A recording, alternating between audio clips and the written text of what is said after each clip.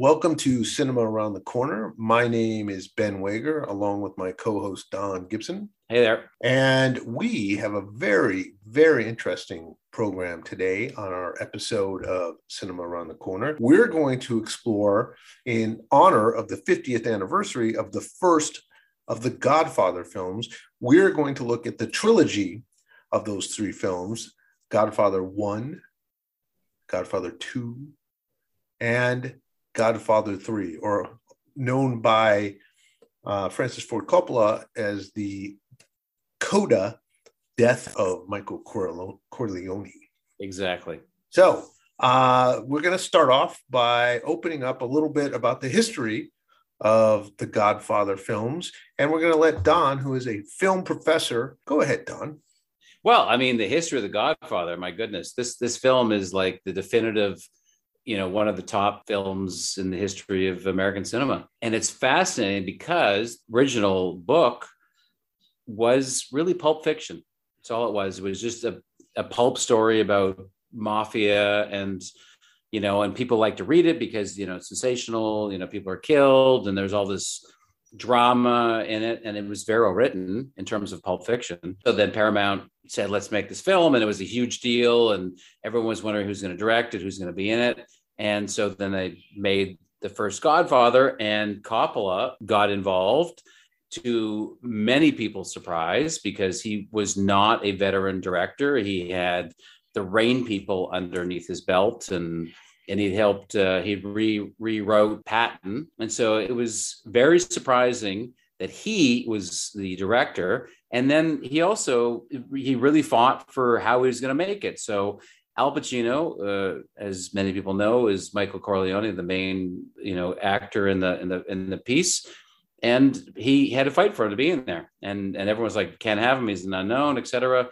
Done like 2 or 3 movies before that. And so the decisions that were made to create the film are fascinating, because it was actually considered to just be really a Hollywood big blockbuster, story. And little did they know that Coppola and Gordon Willis, this is where he cut his teeth in making beautiful images as a cinematographer. The film, it's fun, it's totally engaging. It's an absolutely incredibly made film in terms of story structure and editing, use of sound. I could go on forever in the use of sound on this, and lighting and framing. It's an absolutely gorgeous film. And so that is how the whole Godfather series started.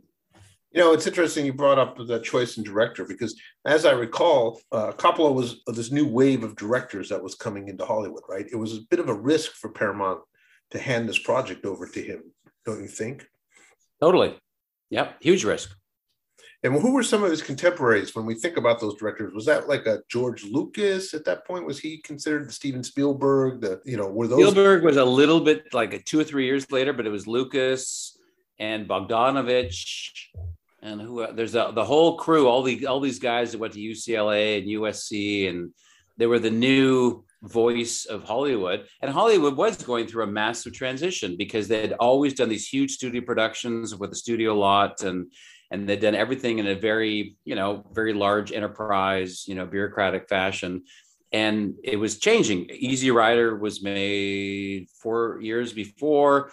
And there's and not just Easy Rider, but that was the big one. There were so many other films that were like made with this new voice.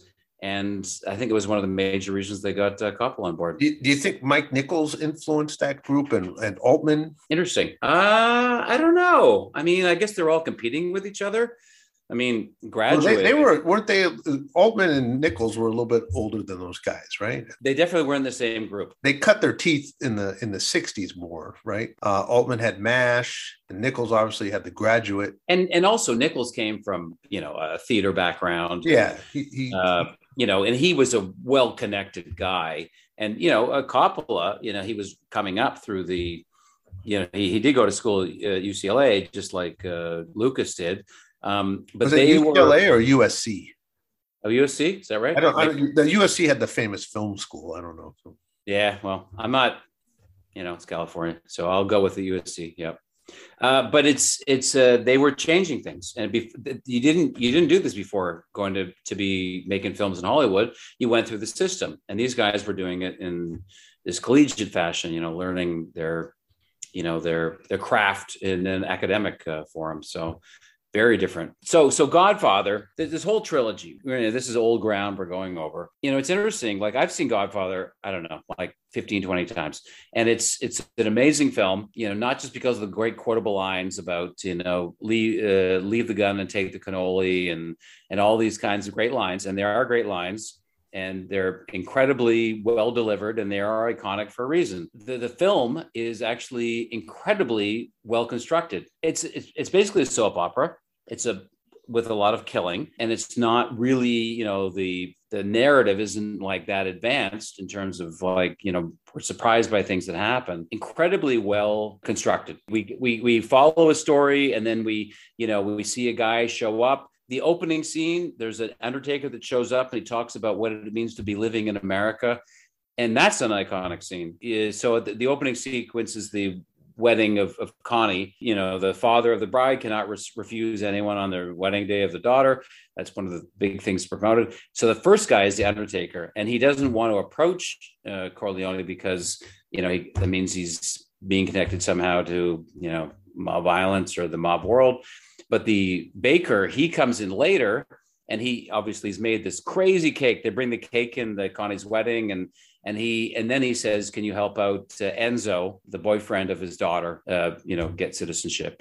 But he's already he understands who Don Corleone is. So yeah, I think that film nearly flawless in my opinion. I mean, it's just like you said, it's so well constructed, it's balanced so well. The dialogue and the writing, the cinematography, as you said, the music, it just flows. The editing, it's just superb. I don't know who the editor was. By the way, I will go back, and Francis Ford Coppola did go to UCLA's film school. So win for Don. Yeah, you were right.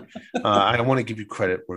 It's so rare. You did, so I appreciate it. Yeah, Godfather, nearly flawless in its design and implementation. It's just a well-crafted film. As this is the 50th year, if you watch it again, I've probably seen the film 12 to 20 times, and it holds this freshness that just continues continue forever. I mean, it's timeless, this film. It just tells a snapshot of a story of this family and the intricacies of being in the Italian success connected to the whole idea of organized crime and trying to actually build past that and the evolution of the family, as we see through the Godfather trilogy, is this process of trying to come out of this success of organized crime into more of what they consider to be a global legitimacy. And, the Godfather sets that story so well, gives you the opportunity to understand the background and the tensions and the idea of the families involved. Really made me, as a historian, as a history teacher,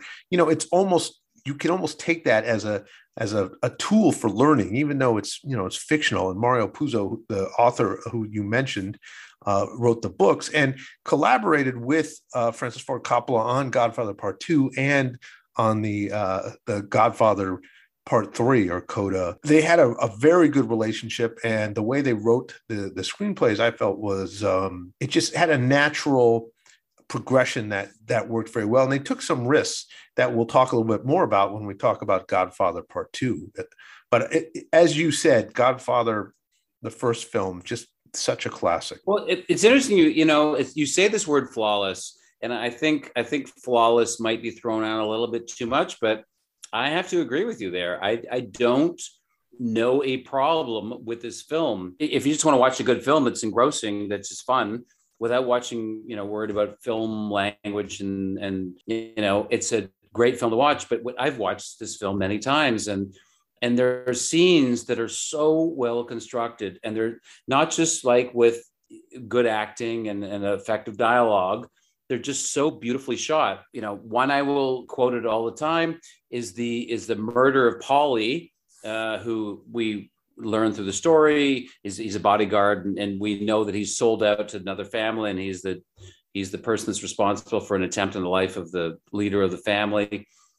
When they kill him, the scene is so beautifully constructed. They back out of the driveway, and Clemenza, the guy that's going to kill him or charge of killing him, says, look out for the kids. So we know he's a nice, decent family guy. And then they, go in town, they do a bunch of errands, and then they come out and they've bought some cannoli and they pull over, and the shots are absolutely beautiful. When they pull over, it's in this field of I think it's in New Jersey wetlands.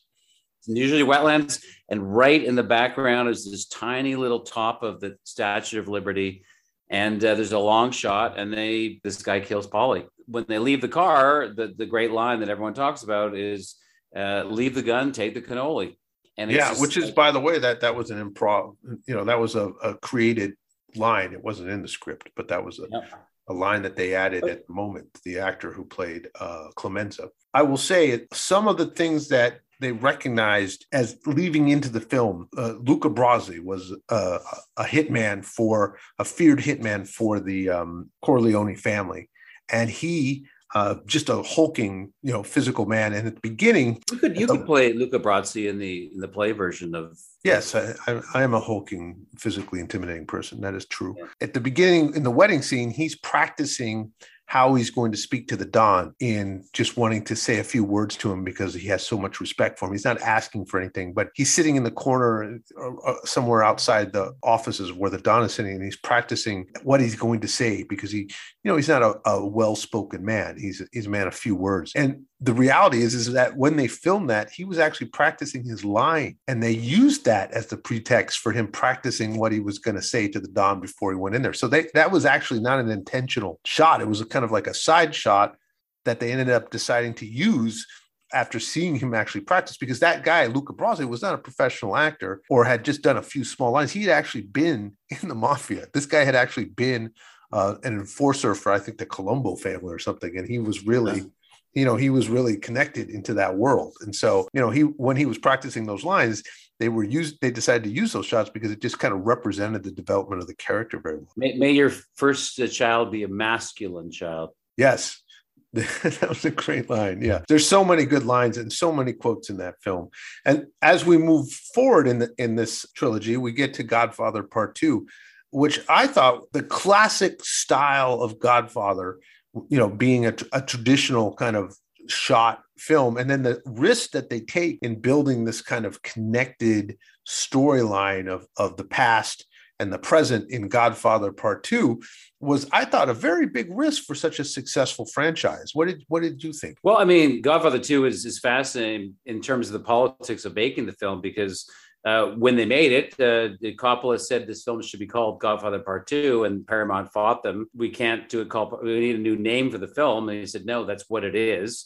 And so they stuck with it. I think there's a lot of problems with Godfather Part 2. I'll say definitely that's incredibly in favor of the film is, boy, is it intercut incredibly well between the rise of and then the family being, having left New York and then dealing with rising in Vegas. So the rise of Vito Corleone, who was originally played by Marlon Brando, and this film was by De Niro, and then how the family is coping with their new environs in Lake Tahoe or Vegas. The concept of the story is very well constructed. Godfather Part 2 won Best Picture, and Godfather did not. In my mind, there is no debating anything related to Godfather in terms of which is the best picture. For me, it's definitely Godfather 1. I mean, it was such a originally constructed film. I mean, it was really Pulp Fiction. It seemed like it was, incredibly thoughtful and sophisticated, and it's so beautifully constructed. The second one, it's kind of just going back and forth between these two storylines. Does it very well. I can't argue how well they do it, but in my mind, it turns into a bit of a soap opera in the middle of the film. Well, you called the first film a soap opera just a few minutes ago in this podcast. I'm not sure why you would say that the first film, which is essentially a soap opera, but you loved, but the second film you're saying is a soap opera, but you did not love. Well, because they're basically doing what they already did. So they did it, and now they're doing it again. And so now I'm leading in to where we're going to eventually get with Godfather Part 3, which everyone derided. And I don't think there's a huge difference between the delivery of 2 and 3, except the construction of the narrative. So in 2, it's like a cut back and forth between the beginning and the the middle of the family, where they don't do that in 3. I don't think there's a huge difference between 3 and 2 in terms of films. What I liked about part 2, Godfather Part 2, is the deep dive into the development of the characters.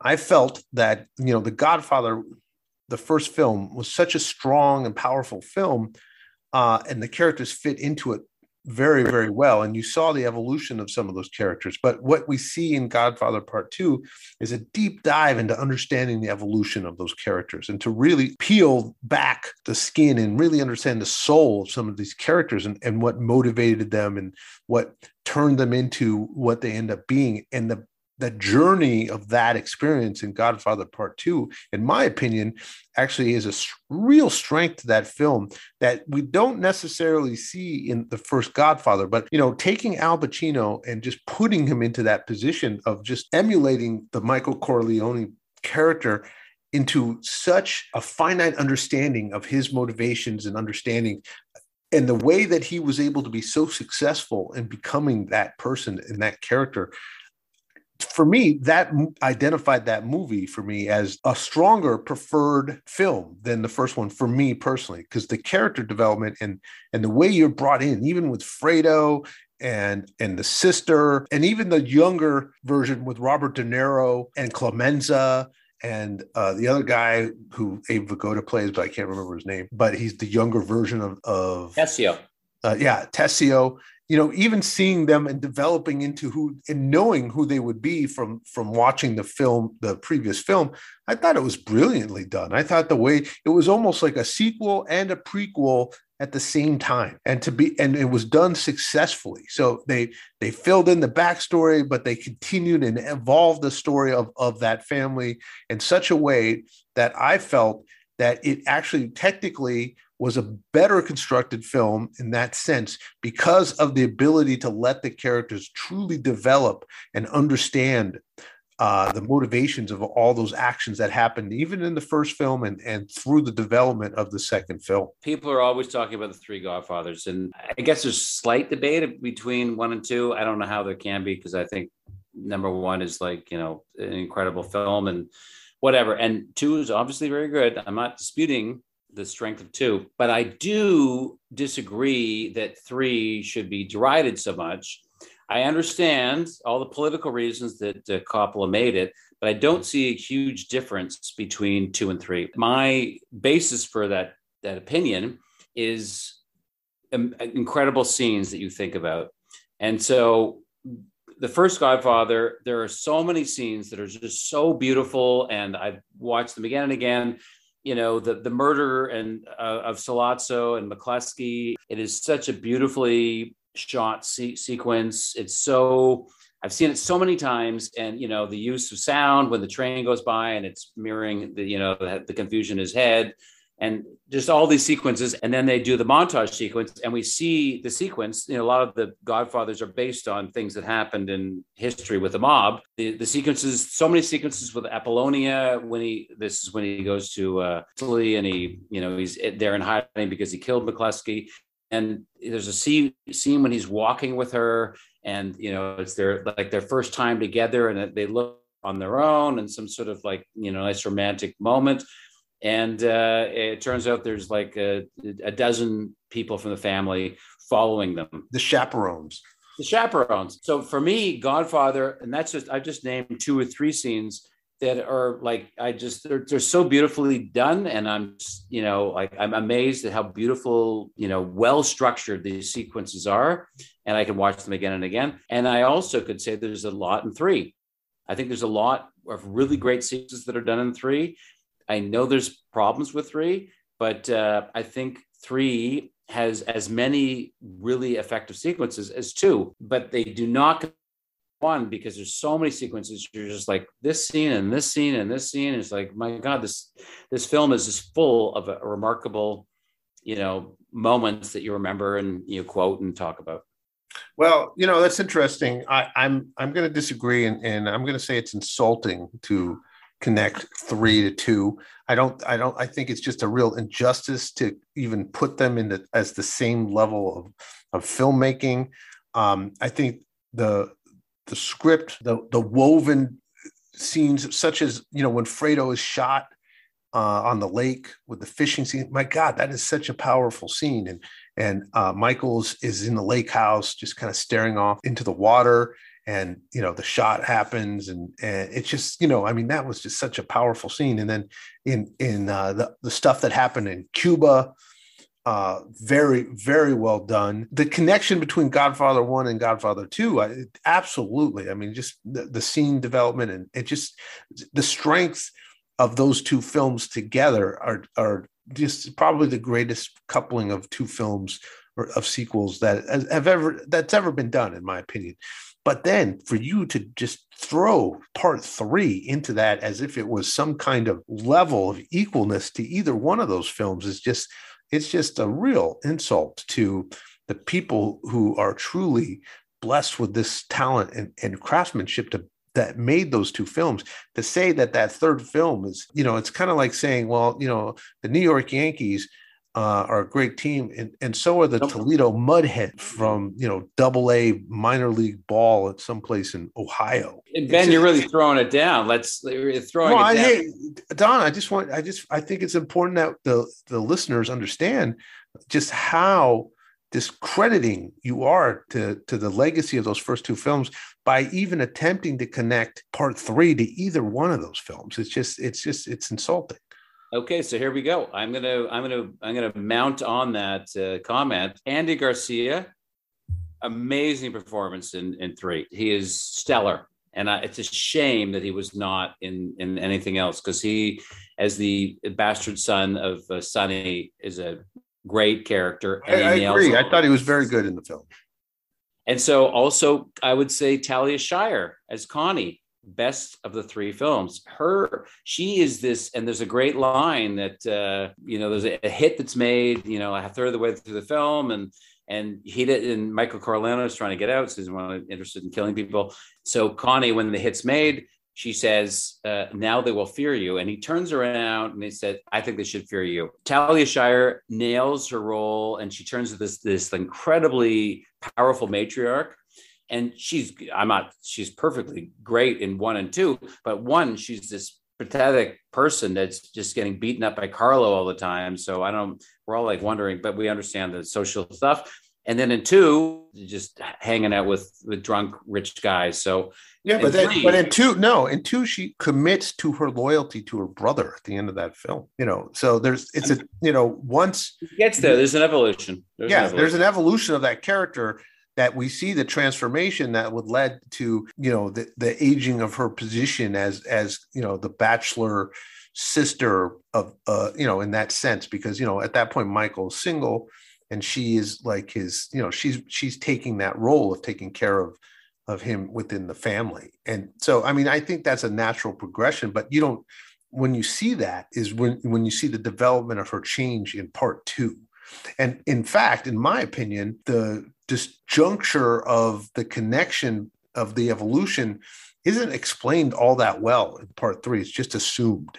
And, so her, it's hard to understand how Michael would allow her within his character's development to have that kind of control at that age. And you don't have a reasonable explanation. It was just kind of it almost felt like a throwaway thing to power up her character without having the backstory of that fully understood between the gap between part 2 and part 3. See, I don't know about that. It's she's evolved into a person that's basically the matriarch of the family. We agree. She has evolved, but we don't have an explanation. And why is that needed? I don't know why that's needed. What is the requirement? Because I felt that she had more power than he would have given her based on his character's development. And I think it was just a weak script that didn't explain that. No. So let's also, as you said, everything's changed to this one. So Gordon Willis, same cinematographer. Mary Puzo, same I didn't say everything changed. I never said that. No, but you said it was all like... I said it was an inferior film to the other two. But all the same people are involved. Except for, and I do decry a couple of things. So obviously everyone talks about Sofia Coppola. I'm not defending her. She's a wonderful director, but my goodness, the not solid scenes. There's the incredibly awkward gnocchi scene with her and Andy Garcia, whatever. And so I don't know the history of who was supposed to be in this role. Originally, it was supposed to be Julia Roberts. I don't know if that would have really worked in my mind, but whatever. But she had scheduling conflicts, and then it was Madonna wanted the role, and Coppola thought she was too old, so she was out. And then there was a woman, Winona Ryder. No, Winona Ryder was the last one. It's Rebecca. Here we go. I'm finding it now. Rebecca Schaeffer, and her story is crazy. Like I don't really. I just read about it, obviously. Right. She was murdered. Yeah, had the script, and she had a stalker, and he killed her in her house. So that's crazy. Right. And then they ended up with Winona Ryder, and then last minute she couldn't do it. And so they ended up with Sofia Coppola. So it was this whole series of crazy things. I don't know what would have been different with a much better Mary Coppola. It would have been. She had a major role in that film, and she was.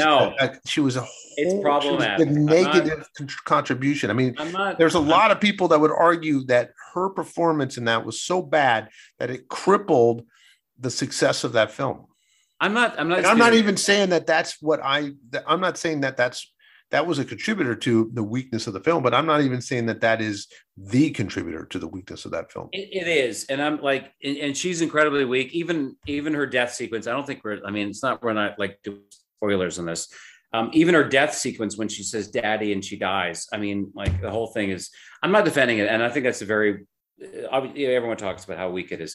And also, Robert Duvall not being in the film is a disaster. And George Hamilton is essentially his replacement, and it's terrible. And so those two, I think, really cripple the film in terms of like how accessible and how engaging it is. But those things accepted. The death scene of Michael at the end of the film is such a great mirroring of the death scene of Vito Corleone. And Michael, the version I watched, Michael didn't die. What? Well, what? Of course he dies. He dies with a puppy. No, I watched the Coda version. He doesn't die. Coppola re-edited it. I don't even know why he re-edited it. The original edit is great. Well, they say that he re-edited it to reduce the amount of screen time his daughter has in the film. Because she was so bad. The final scene in the original version is of Michael dying alone in some sort of courtyard in Sicily, and there's a puppy running around. And I think it works really well.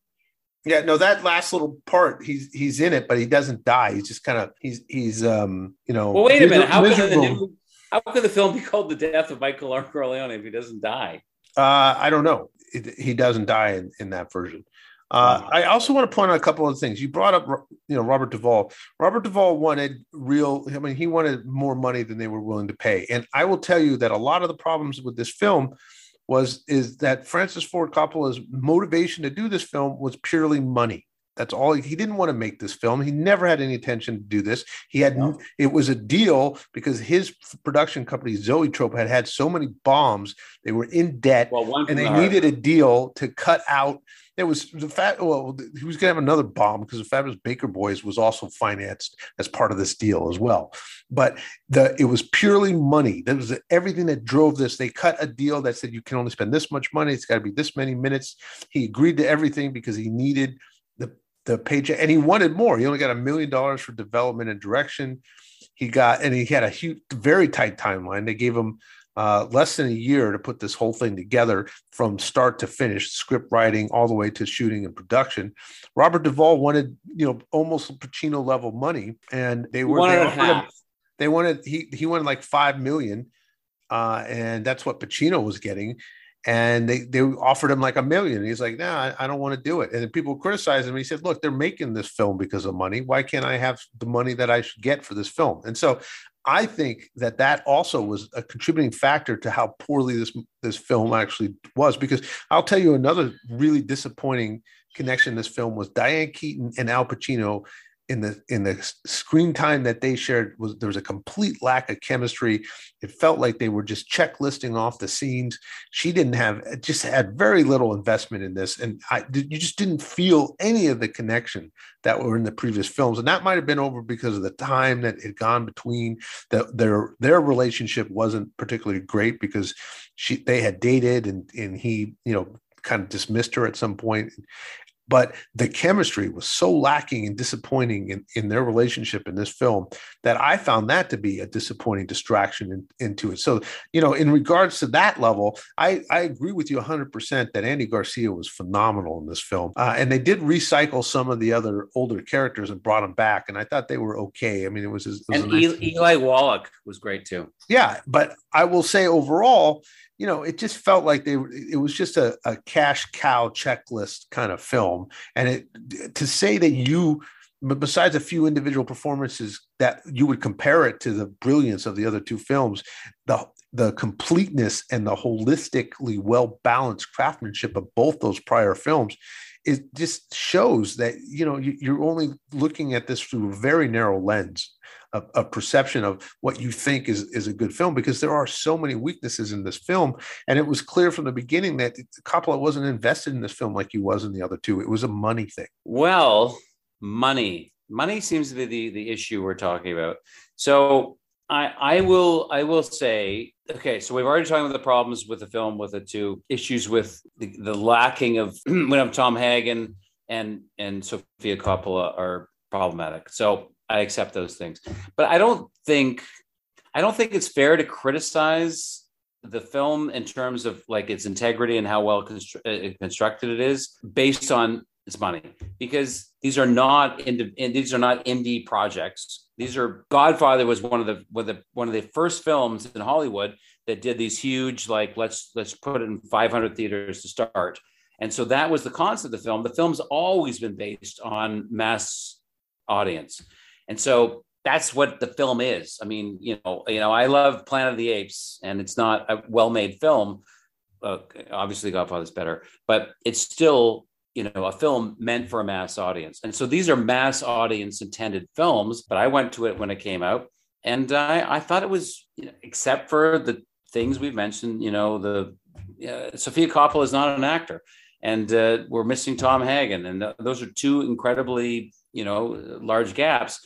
But it's a very well constructed next chapter in this film. And the same cinematographers there, the same writers there, the same directors there, and they're doing the progression of this concept.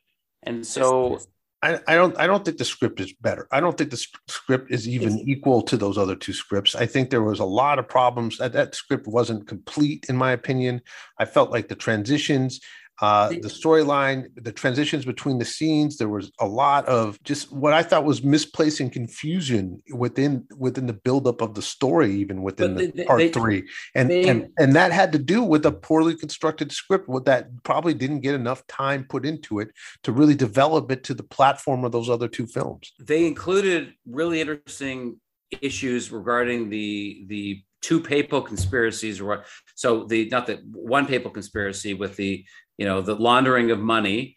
And so they integrated that in the script, which is a historical thing. So as a history teacher, I'm assuming you're intrigued by that. And then also the death of John Paul I. He was a pope for 33 days.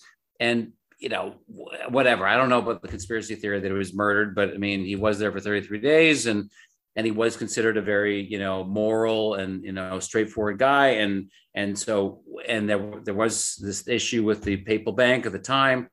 And so whatever, I don't know about those issues, but I think it's really interesting that they made the attempt to include those things in the development concept of the father and making, the family legitimate.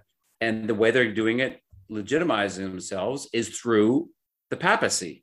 And it's a little bit convoluted. I'm not saying it's totally easy to follow, but I mean, it is there. And it's historically, and that's one of the things I love about The Godfather 1. It's really founded on things that happened in New York at the time. There's all these shootings, and the shootings that happened in the script are shootings that happened, mob hits. They're mob hits that happened in real life in New York. But and so I really like how they try to do that. That doesn't make it a good movie. What made it a good movie was the way the movie was put together. This movie, Godfather Part 3, it had, yes, you're right, it had some historically notable things that were connected to real life and everything. But the actual transition between the scenes and the way it was edited, and it didn't flow as well as the other two films. It didn't, the sensibility and development of of actual story connected to these plots that you speak of was subpar compared to the other films. It was, and at some point you were just waiting for moments to go by so you could get to the, it just wasn't that well developed. And that impacts the level of the film, and that there's nothing you can say that would convince me that is not the reality of that situation, and that you keep connecting it to a few little things. Oh, the history of it. That's great, but that's not what it's a film. It's not a documentary. Well, the film that stands up that's remarkable of the three is number one, and so hopefully that's accepted. And I think I think two is very well made. And I love to have the intercut between the rise of the family and what happens in the family in Vegas. But it's not nearly as strong as number one. And so I think number two and number three are actually well connected because they're derivatives. You really have to unentrench from this position that three has any right to be. I don't think three is that bad. I don't think it's a bad. Obviously, I can hear that, and it's just disappointing to hear because it is that bad. And it's just, we're never gonna agree on this, but I think it's important that we both have communicated our points clearly on this tragedy of a misunderstanding that you have created in how you're positioning these films. But these things happen, and we have disagreed on things before, and we've agreed on things before. But this is an area where I think it's a real non-negotiable. And our thousands of listeners, I hope that they will come and they'll share with us at our Twitter feed, Cinema Around the Corner, CAT. Yeah, let's do that. Let's hopefully you'll come on to our Twitter and tell us how you feel about it, because you know what? It is important to us to hear other opinions about this, because Don and I are not the experts. True. All right. Well, I think we covered this very well. And I hope if you haven't seen the Godfather trilogy, that you at least see 1 and 2, because they're really good. And, three. So we'll conclude our episode on The Godfather, its 50th year anniversary. And we'll look forward to listening and speaking to you again on Cinema Around the Corner. See you later.